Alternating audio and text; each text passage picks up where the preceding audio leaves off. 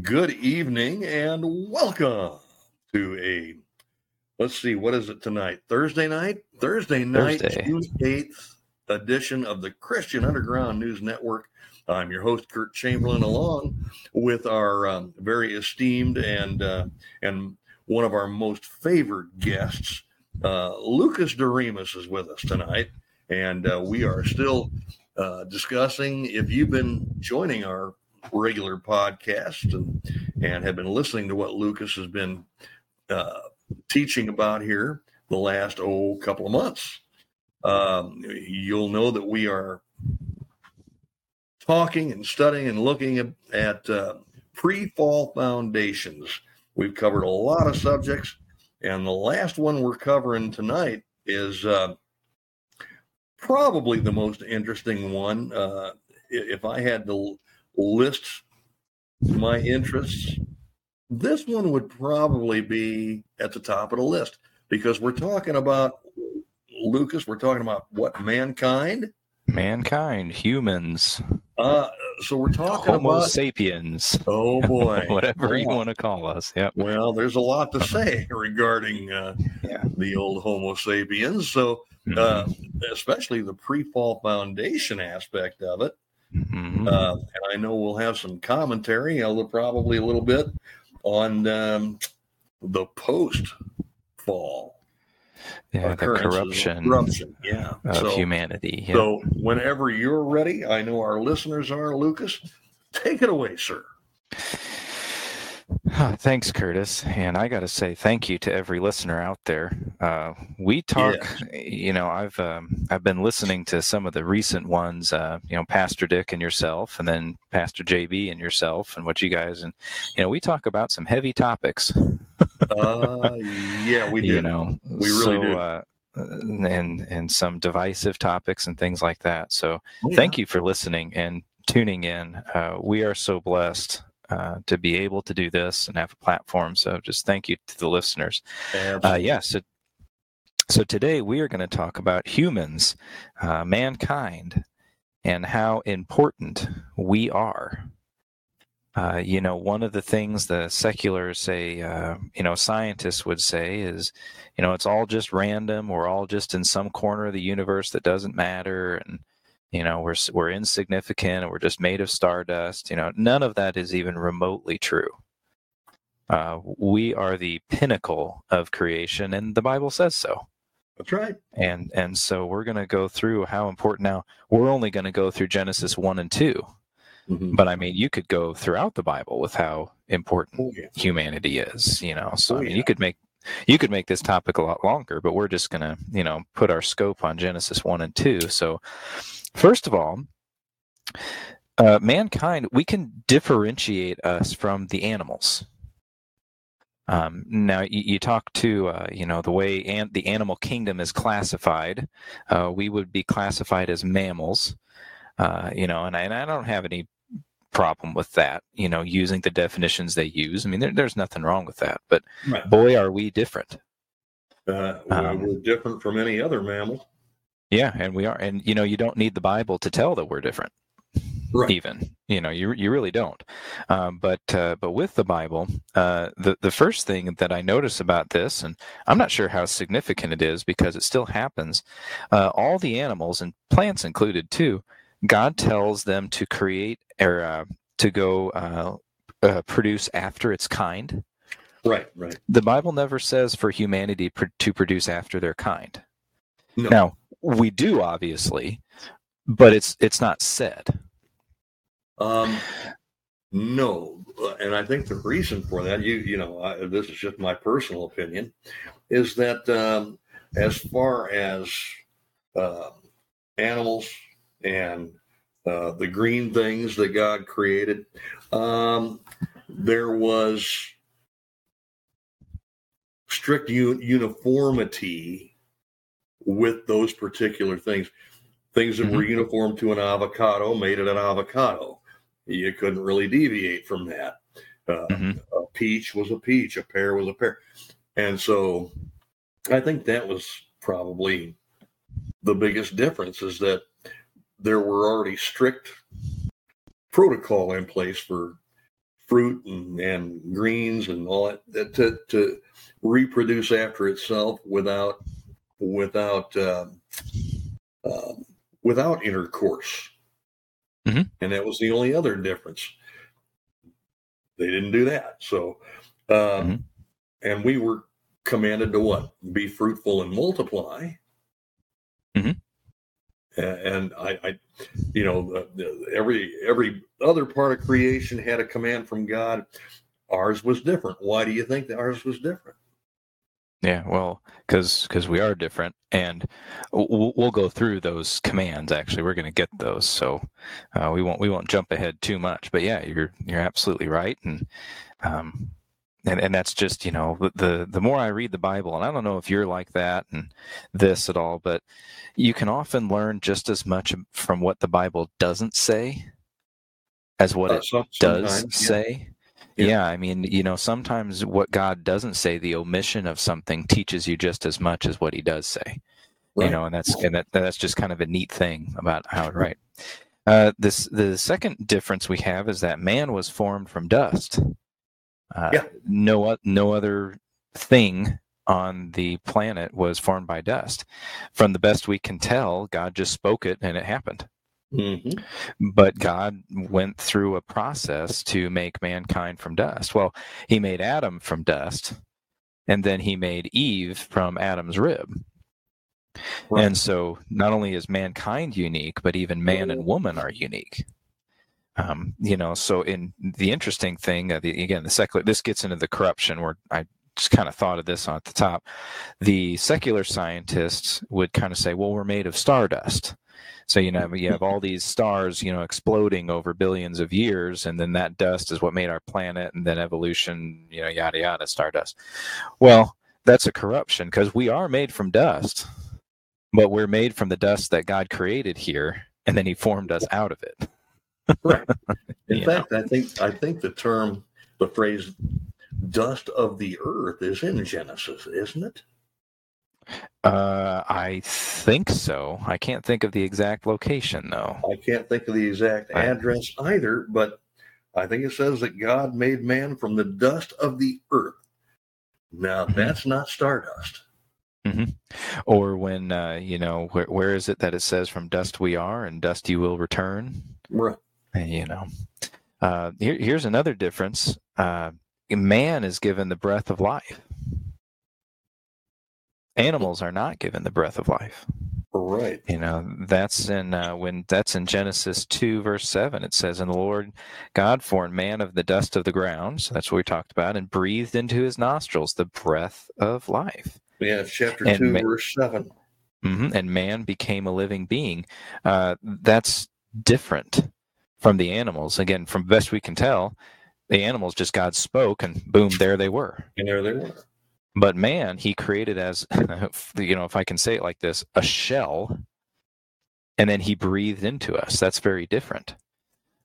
Turn to Ecclesiastes chapter 3. Ecclesiastes is one of my absolute favorite books.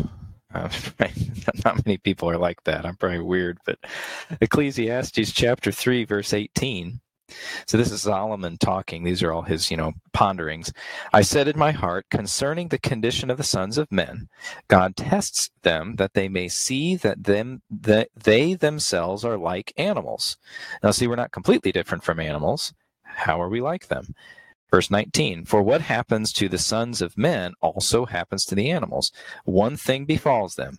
As one dies, so dies another. Surely they all have one breath. Man has no advantage over animals. All is vanity. All go to one place. All are from the dust, and all to dust return. Who knows the spirit of the sons of men, which go upward, and the spirit of the animal, which goes to the earth?" Well, what that means in terms of our spirits is animals, they don't go to heaven or hell. When they die, they cease to exist. Men, women, we don't. We're eternal. And so the movie that was back when I was a kid, All Dogs Go to Heaven. I remember that. All dogs do not go to heaven, and it's really not a fateful thing to say when your dog dies, they die. because whatever animals are in heaven, in the new heavens and new earth, which I think there will be animals, they're going to be better than dogs. Absolutely. Whatever it is. So there's another difference, that man is eternal. Animals die, and it's because of that breath of life. Mm-hmm. Now, this is another one, and we'll get into this when it gets to the corruption part, but animals are less valuable than man. You're talking about in God's eyes? In God's eyes, yep. Mm-hmm. And it's very easily provable if you turn to Matthew chapter 6. Mm-hmm. This is the Sermon on the Mount. He's talking about worrying here. Chapter 6, verse 25, it says, "Therefore I say to you, do not worry about your life, what you will eat or what you will drink, nor about your body, what you will put on. Is not life more than food, and the body more than clothing? Look at the birds of the air. For they neither sow nor reap nor gather into barns, yet your heavenly Father feeds them. Are you not more valuable than they?" Yep. Consider the lilies of the field. Mm-hmm. And then he goes on. Yep. So humans are more valuable than animals. That is not to say animals don't have value to God. God created them. He clearly takes care of them. Right. But in a matter of degree, humans are more important than animals. Agreed. All right, this next one, in terms of, this actually has far-reaching things, but we're going to start off talking about animals, and then we'll kind of shift. Man has dominion over the animals. Clearly stated in Genesis, yeah. Yeah, it's in verse 28 of chapter 1. Be fruitful and multiply. We talked about that. Fill the earth and subdue it. Yep. Have dominion over the fish of the sea, over the birds of the air, over every living thing that moves on the earth. Correct. We are the ruler over the animals. Yes. Now, another thing that proves that is in in chapter 2, Adam names the animals. Mm-hmm. It's a common biblical thing. When you name something, that indicates your authority over it. It really indicates ownership. Yep. And notice God named Adam and God named Eve, named mankind, clearly showing God's authority over that. Now, even post-flood, we retain that dominion over them. Mm-hmm. When Noah gets off the ark, God's making the covenant with him. So this is Genesis chapter 9, verse 1. It says, "So God blessed Noah and his sons and said to them, be fruitful and multiply and fill the earth. And the fear of you," I'm sorry, excuse me, I said that completely backwards. "We no longer have dominion like we did before in the garden." Excuse me. You could have corrected me, Curtis. I said that completely backwards. I figured you were going to get to it sooner or later. Verse 2, "And the fear of you and the dread of you shall be on every beast of the earth, on every bird of the air, and on all that move in the sea, and on all the fish of the sea. They are given into your hand." But that dominion is missing. Right. Now, the question is, where did it go? Well, if I turn to John chapter 12, I know exactly where that went. So John chapter 12, verse 31. I think I know where you're going with this, but yep. Now this is Jesus talking about. This is Jesus talking. It says, "Now is the judgment of this world. Yes. Now the ruler of this world will be cast out." Yes. So Jesus is going to conquer Satan. Well, he has conquered Satan at his resurrection. Yeah, but he hasn't taken the throne yet. We're still waiting. Come, Lord Jesus, come. Anytime you can come today. Let's get it moving. But Jesus still calls Satan the ruler of this world. Yep. So we started off talking about animals, but really what happened, the 10-cent theological term here is the theocratic administrator, that God ruled the earth through a man, and that was Adam. But when Adam and Eve sinned, that dominion left, and it transferred to Satan. Yep. Man got demoted in a way, huh? Yeah, Satan has been in the ruler of this world since Genesis chapter 3. Mm-hmm. Now, when's it going to be reversed? Mm-hmm. Well, because I we would need love to. talking about that subject. Go ahead. Yeah, because that theocratic administrator, it's going to come back. Yeah. Revelation chapter 20, verse 1. Then I saw an angel coming down from heaven, having the key to the bottomless pit and a great chain in his hand. And he laid hold of the dragon, that serpent of old, who is the devil and Satan, and bound him for 1,000 years. And we know from the chapter 19, Jesus has come back. Jesus is the only other theocratic administrator, the only other man that will rule the earth on God's authority. That will happen. Amen. So we as the church, we are not going to tear down Satan's kingdom. We are not going to stop him from being the ruler of the world. No. Now, we're supposed to stand against him. Yes, we are. And Jesus said that, the gates of Hades or hell, Satan's kingdom, will not prevail. Right. That's true, but we're not going to take it over. Right. But Jesus will. Absolutely. Because he's capable of it. So that's all the difference of the animals. And we started moving into other topics. Let's keep moving on. So man was made in God's image. We mentioned that. In chapter 1 back in Genesis, verse 26, then God said, let us make man in our image according to our likeness. And here again, let them have dominion, and we talked about that. So God created man in his own image. In the image of God, he created him. And so we are the only thing made in God's image. Notice, not even the angels are made in God's image. That's right. Now, what's this word image? What's that talking about? Well, turn to Ezekiel, just another place where this word is used. And it gives us a little bit of a picture of what we say when it says man was made in God's image. So Ezekiel chapter 16, verse 17, this is the same word. And it says, you have also taken your beautiful jewelry from my gold and my silver, which I have given you, and made for yourself male images, and played the harlot with them. Now in Amos chapter 5, that's that same word he used for images. Now in Amos chapter 5, verse 28, looking at my notes, 26, excuse me. You also carried Sukkoth with your king, and Chiun your idols. Now I think in the KJV it says images. Yes. But we can tell they are idols. Now image, idol, either one is good.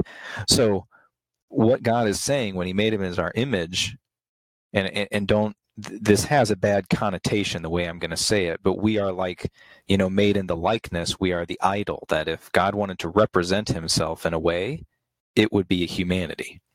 Now, I didn't say God was a human, much like Jesus is the express image of God. We carry that image as well. Correct. So yeah, I hope I stated that. I'm not calling God a man or anything that. I hope I stated that all right. Yeah, you did. That's good.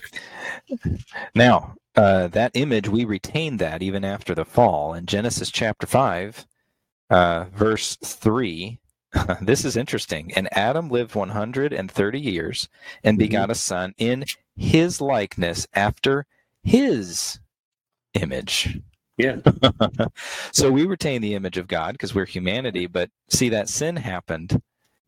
And now there's an aspect where we're in man's image because we carry that sin. That's right. But back to the flood or the Noahic covenant in Genesis 9, chapter 6, whoever sheds man's blood, by man his blood shall be shed, for in the image of God he made man. Right. So that really, when you get to the New Testament, you kind of talk about the new creation, the new man. Yeah. But we still retain the old man. Oh, sure.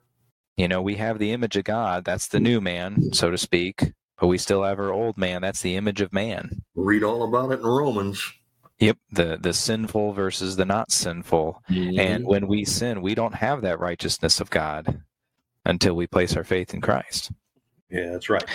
So that image of God being really, really important, especially with this next topic. So I read Genesis 1:27, but I left out the last phrase. For God created man in his own image. In the image of God he created him.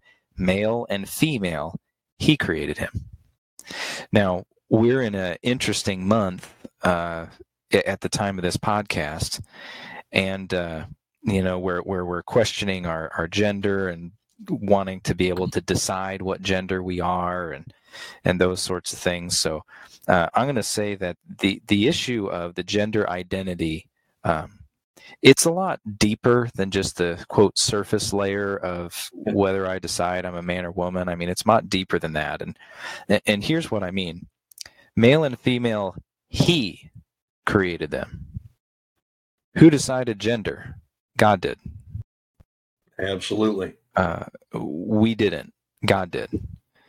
So we don't get to decide our gender. And actually, it's coming right after the image of God. So actually, this male and female is directly connected to our being the image of God. So when we start to question gender, what we're really doing is rebelling against the very creation, the very essence of what God created humanity as. Agreed. Yep.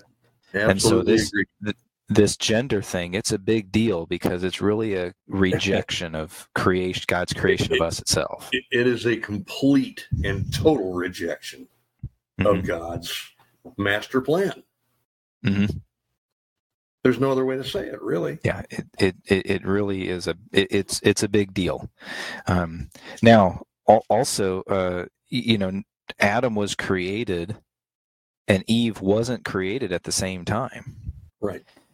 Eve had to have a rib taken out of Adam, and if you're interested, we actually did a podcast on Proverbs 31 where we went into pretty great length about that. So I'm not going to rehearse that. You can go back in our archives, absolutely, and look for that. But the idea of gender roles and male and female being different, and that kind of thing, that's all there.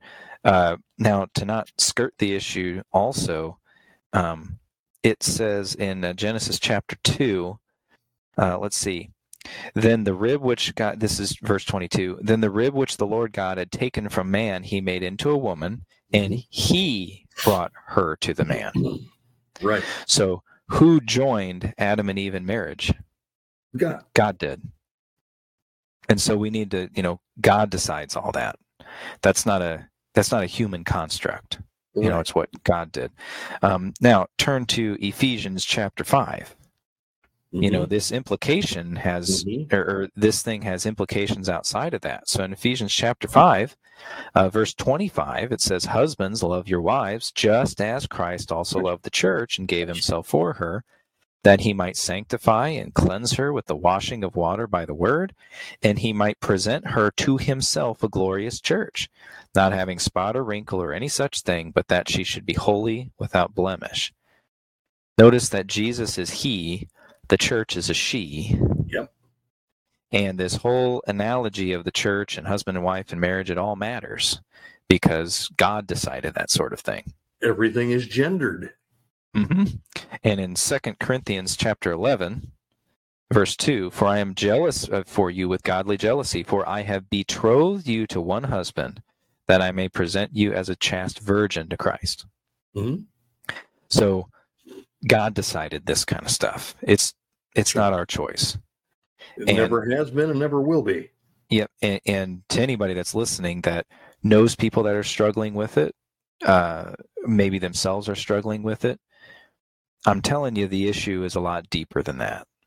Yeah. And at the end of the day, it's actually not about gender. It's rejecting God and his creation. It's a rejection of God's almighty and sovereign power. Mm-hmm. And so if anybody's out there struggling with it, we want you to go deeper.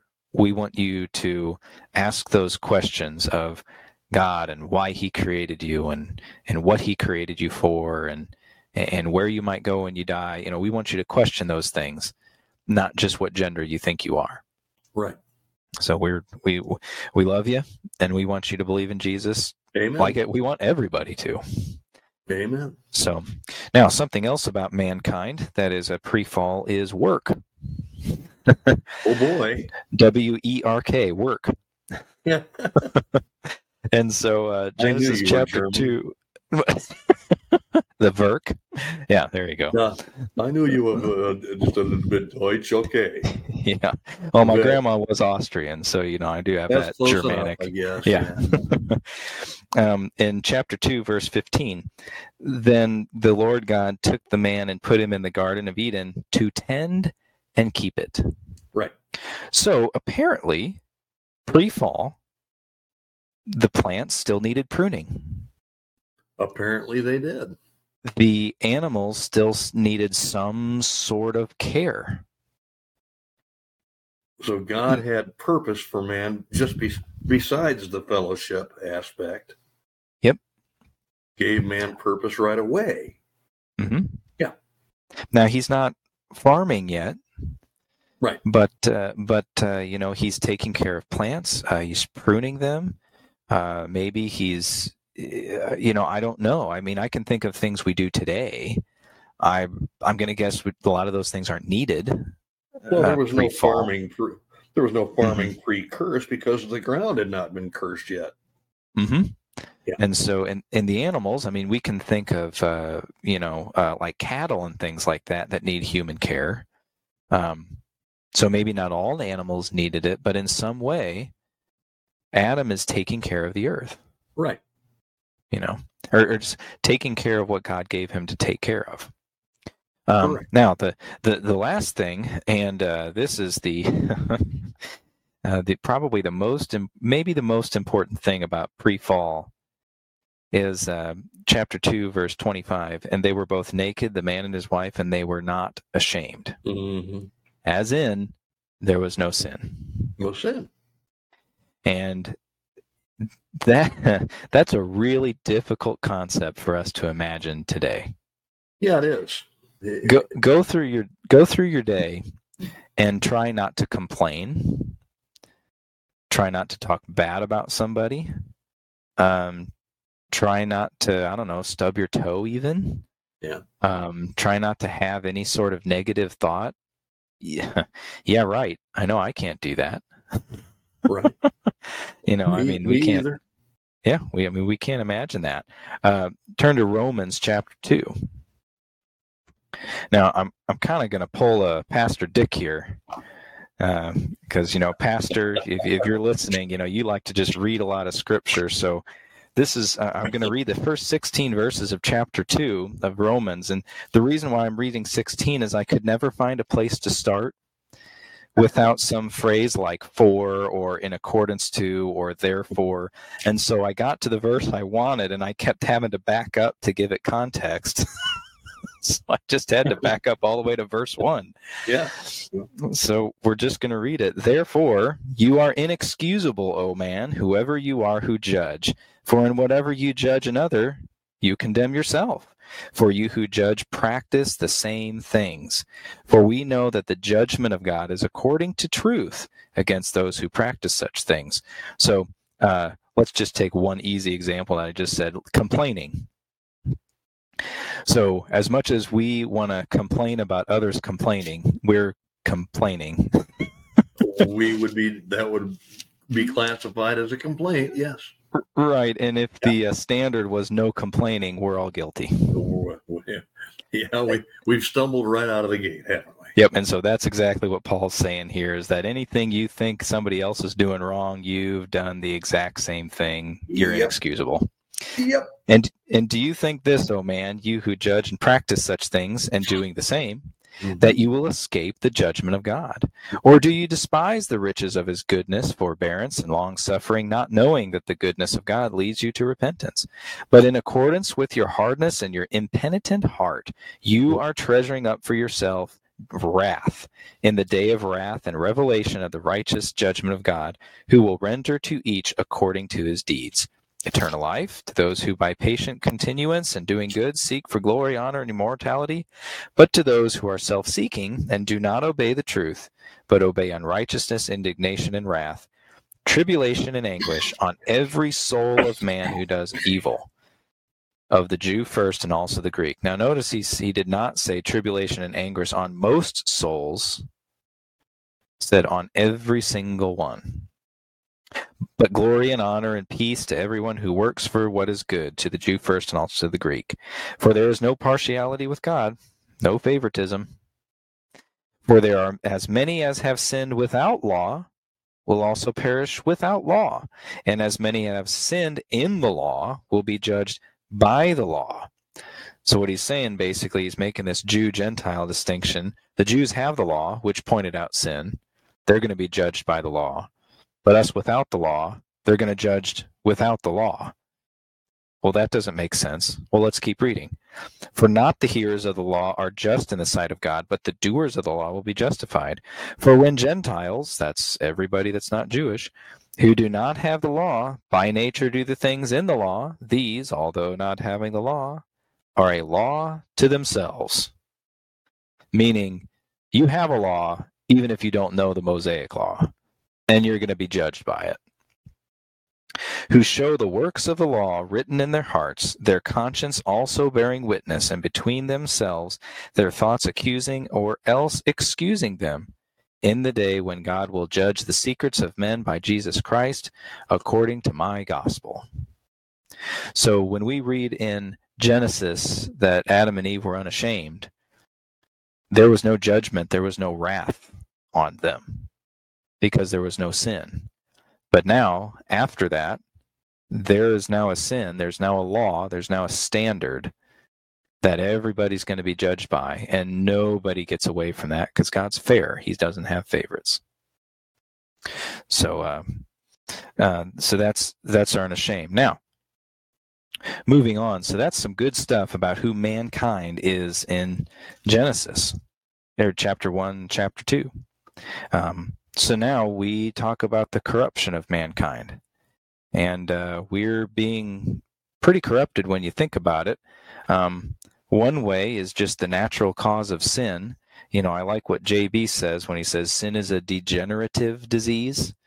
And he uses Timothy where he says evil men and impostors will grow worse and worse, deceiving and being deceived. And so the Bible says it. Interestingly, biologically speaking, we're also getting worse because every time a generation reproduces, we lose or sort our genetic information, which means we're actually degrading over time. And so when we see, this is kind of interesting. My kids years ago used to be really into pandas. And pandas nowadays, they don't reproduce very well because they're kind of too stupid to reproduce. And and I've heard one creationist call that God's quality control program. That when animals don't feel like producing, that's God's way of saying it's time for them to be extinct. So genetically, we're going downhill, and we're also going downhill in the sin nature. That's sort of a double whammy there. Okay, so corruption of mankind. We talked about man being higher than the animals, or us being more important. That is being degraded. The popular thought is humans aren't more important than animals. Let's write and ask PETA if they think that. Yeah, I mean, we're kind of degrading man's status as being over animals. One thing that's kind of interesting about that, I think we might have mentioned it before. I think it was in Argentina where they granted non-person human rights to a chimpanzee in a zoo or something like that. Well, I didn't hear about that.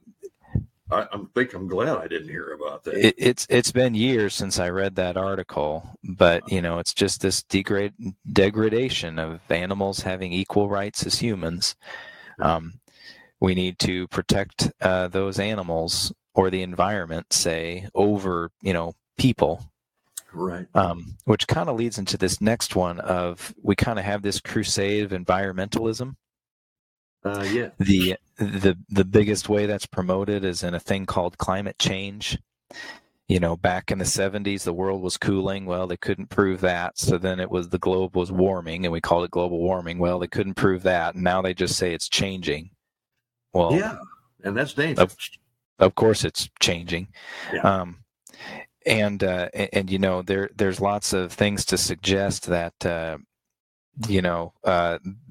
data is scant and not accurate at best to suggest any change. But even if things, I'll throw this out there, even if the climate is changing, it's changing in a way that's leading into the tribulation. Yeah. And if you read the things that are going to happen to the environment and the atmosphere and all that, it's going to be pretty bad. It's going to be horrible. It's going to be worse than anything mankind has seen to date. Yep. And I'll say this, if the environment is changing, it isn't because I drive my car. No. I'll tell you that. If anything, it's because they're spraying heavy metals in our atmosphere pretty regularly. Yeah, it's the purposeful tinkering that's doing the damage. Yes, which is why I say, well, I guess it is possible that the climate is changing, but it's not changing because I'm driving my car. It's changing because it's purposeful at a very high governmental level. In the late 1800s, early 1900s, the cloud seeding would have been a term that everybody would have went, huh? Mm-hmm. Yeah. Well, why do we do that? Well, to change the environment, to change the climate, to change the atmosphere. Yeah. It's the purposeful tinkering that's screwing it all up. Yep. And I'll just point to, Pastor JB has a lot of good information on this. Yes, he does. But, in the Vietnam War, we seeded clouds to extend the monsoon season. Oh, yeah. If you look up China, I think it's right in Beijing, they actually have a weather control department of their government. Yes, they do. I can't remember exactly what the name. So this idea of humans affecting the climate, this is not a conspiratorial thing. It's fact. It's plain fact. It's a matter of degree. Yeah. So go look it up and see what the degree is, but we can't deny that it's happening. Correct. Now, to the climate change argument, we brought up the point in Genesis that God gave man the idea of tending to the earth, right? But it also talks about God bringing the mist on the earth, as in it's God's job to take care of the planet. It's our job to tend to the planet. Right. It's God's job to take care of the planet. Right. So there is no saving of the planet. That's God's job. Correct. We just manage what He did. So He owns it. He's got the title deed to it, and we are just installed landlords, if you will. Stewards, yep. Stewards. And so the idea that humans are going to save the planet, that's actually a pretty anti-biblical idea. Completely we need to, yep, and we need to watch out for it. The next thing is, God created us in His image, and we would much rather have our image, wouldn't we? Or our glory to ourselves. So my day job, I work in IT. And, lately this whole AI, Chat GPT, there's a couple other variations out there that's out there, and it's gaining a lot of popularity. I will say in the IT world, we humans are extremly proud of ourselves for creating artificial intelligence. Yeah, it would appear that we are very proud. Yeah, we're extremely proud of ourselves. And, just ask Noah Yuval Harari if we're proud about it. Or Ray Kurzweil, or some of those other guys. Yeah. And I'll say that just from a practical thing, and JB talked about some things he's talked about AI. We are very, very early in the AI anything. Yes. I will say very upfront, we don't know how it's going to be used in, say, 5 years. No, we don't know, but I think we can assume that it's not going to be, it's going to be profitable for a very few, and it's going to be an existential threat for the rest. Yes. Okay. Sorry. I should context my comment a little bit. Where I'm thinking of it is in terms of, say, the business world and how it can help business and all that. Yeah. We don't know what that's going to look like in 5 years. Right. Now, what you were just talking about, yeah, totally agree. In 5 years, the overall arching plan of what AI is actually for, yeah, you're right. We can make a pretty good guess. Sure. So thanks for letting me correct myself a little bit and put some context on that. Well, even the AI robots themselves are saying it. Yeah, that's true. But if anybody wants to show you that AI isn't perfect, just go out there and do some internet searches on the nasty things AI has said.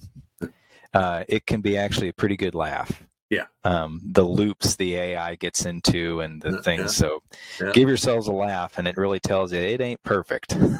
Nope. By any stretch. But along with that glory, we also want dominion of the earth without God. We are headed toward a one world government. Oh yeah, there's no doubt. Obviously the Bible goes into that, in Revelation, and it's nothing in the Bible that says we couldn't be in a one world government before tribulation happens. Yeah. It just won't be the Antichrist in charge of it until then. That's right. But you can just listen to politicians all over the world talk. They want every other word out of their mouth now is a centralized government or new world order. Yep, they want it, and it's let's just say the citizenry isn't going to stop them. I'll just put them that way. It's prophetic. We might slow them down. It's prophetic to happen. It's going to happen. Yep. God's in control. He said it was going to happen. We're not going to stop that. Mm-hmm. Yeah, absolutely. So, and yet we're still supposed to pray for our kings and authorities that we may live quiet and peaceful lives. We're still supposed to pray for those people. Why? Yeah. Well, so we have enough peace so we can share the gospel. Yep. That peace will be taken in the tribulation, so do it now. It would be a mistake for me not to mention gender and marriage, yet we kind of already talked about that, having that corrupted, that it is a deeper issue than just deciding what my gender is. It's a rejection of pretty much everything God created and who he created you as and those sorts of things. How about the lack of work? God put man in the garden to work. Can I just say welfare? Yeah. And if you are listening to this program and you are on welfare, I'll say it this way: everybody needs a little help here and there, but the government's job is not to take care of you so you can eat without working. And it's a real shame that our government has made it so it's actually more profitable to not work in a lot of cases than it is to work. Yep. So I would encourage you, if you're out there, I know it's hard, but you are doing what God wants you to do by going out and work, even if it's harder, even if you earn a little less. You are in God's will. You are doing what he wants, and God's going to bless that. Exactly. We talked about man and Adam and Eve being unashamed. The sin of the world is just growing. You could come up with a million examples. The one I always turn back to, because I do music, I always look back at Elvis. And I always think of Elvis when he was back. It was the Ed Sullivan Show. Oh, yeah. And the Ed Sullivan Show, now that's a secular show. I mean, there wasn't, it wasn't a ministry or anything. But even back, I think it was the 50s, in the Ed Sullivan Show, they would only film Elvis from about the waist up. Yep. Because his hip movement that he was doing was too lewd for America. Yeah. Where are we today? We have, these are some older examples, but we have twerking and wardrobe malfunctions and, I think that we've graduated past the, I think that Elvis's hip movements and current modern day twerking are just a little bit different. Yeah. And we had to be conditioned for that. if someone got on the Ed Sullivan show and did what some things happen at the Grammys or any other award shows with some of the dances or Super Bowl halftime shows, whatever it is, if they pulled that stuff back then, oh my gosh, the outrage. Can you imagine Miley Cyrus coming out of the dressing room on the Ed Sullivan show? Yeah, I mean, it's really, even the Beatles themselves, they were dressed up in suits. Yeah. I mean, they were nice. Yeah. The suits and ties, and what were they singing about? Wanting to hold a girl's hand? Yeah, now I know that's not where they ended up. I'm aware that's kind of my point, is we had to be conditioned into this, where now you can walk through a Walmart, a Kroger, and see the magazine rack, and I mean, what else can you call it? I mean, it's pornography right there on the rack. That's what it is. Yeah. I mean, it really is. So, I mean, it just that we need to be aware of that conditioning process and that morality, that we're being conditioned to accept a whole lot lower standards. Yep. No doubt about it. Let's see. Now, these last two kind of work together, and they kind of go along with the whole AI thing. This whole idea of changing humanity, the term for that is transhumanism. It's using technology or maybe genetic modification or, anything like that to actually change what humanity is. Okay. Now, if you talk to the futurist Ray Kurzweil, who works for Google, I think he still is at Google, he calls it the singularity. And he's not the only one, but he calls it the singularity when man joins with technology and we essentially cease becoming humans. Now, prophetically, I know that's not going to happen. I read the end of the book. But they're trying to genetically modify humans. They're trying to integrate technology into humans. We've got things like the metaverse trying to give us a virtual world where we really don't have to be human anymore. Yeah. Yeah, you can become your avatar if you'd like. Yeah. Or you want to be a attack helicopter, go ahead. Sure. What's the difference? If that's what you identify as. Yeah. So I mean, these ideas that, God created us in his image as human. Yeah. And that doesn't mean we can't, take medicine or cut our hair or, it doesn't mean anything like that. These people with this transhumanism, we're talking about fundamental changes in what humanity is. And that's a major corruption. Right.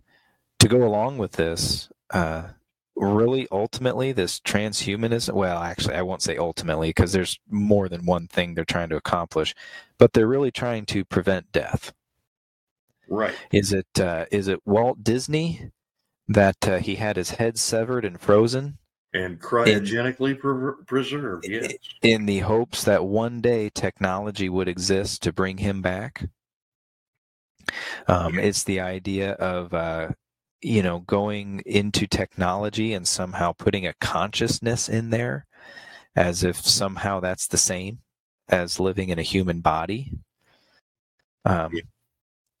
You've even got a lot of ads on TV about, anti-aging something or other, and I'm not saying you can't try to look good, but you're not going to prevent just the natural degradation of our bodies and the ultimate death that we're headed for. Right. Because that happened after the fall, and God said it's appointed once for man to die, and afterward the judgment. That's right. And to wrap up, that death is going to happen. You're not going to prevent it. Right. I don't care what Google or Microsoft or Meta or Facebook or I don't care what. Yeah. It doesn't matter what Elon Musk dreams up. It's just going to happen. You're going to go back to dust. Yep, and there will be a judgment after that. That's right. Now, we want you to be on the right side of that judgment. Oh, yes, we do. Which means that you need to place in your faith in Jesus Christ now, because he died for you to save you. Amen. And when you die, there are no second chances. That's right.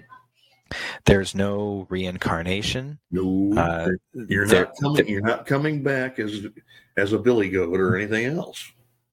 Or or there's not a place you go after you die where you can somehow, I don't know, there's no reform yourself. Yeah, there's nothing like that. When you die, that's it. That's it. And we kind of mentioned earlier in the corruption that, we are becoming more and more sinful. And so just theologically speaking, the longer God doesn't have the rapture and the tribulation happen, the harder it's going to be to believe. Right. And just strictly theologically speaking, from what God says about deception getting worse and worse, it gets harder. Correct. And so we want you to believe today. We want you to believe that Jesus died for you, because that's the most important decision you can make. That's right. And to kind of, not only that, but to wrap up Genesis, I was kind of actually talking to my kids about this the other day. And, we talked about some evidence. We were talking about, some like fossils, because they went to a rock museum. And the guy there that did the tour, he's a creationist, and he's actually really fun. He's a really good guide. And if you kind of start to lead on to the fact you are a believer and you believe in young Earth, he'll actually start to open up and keep telling you even more.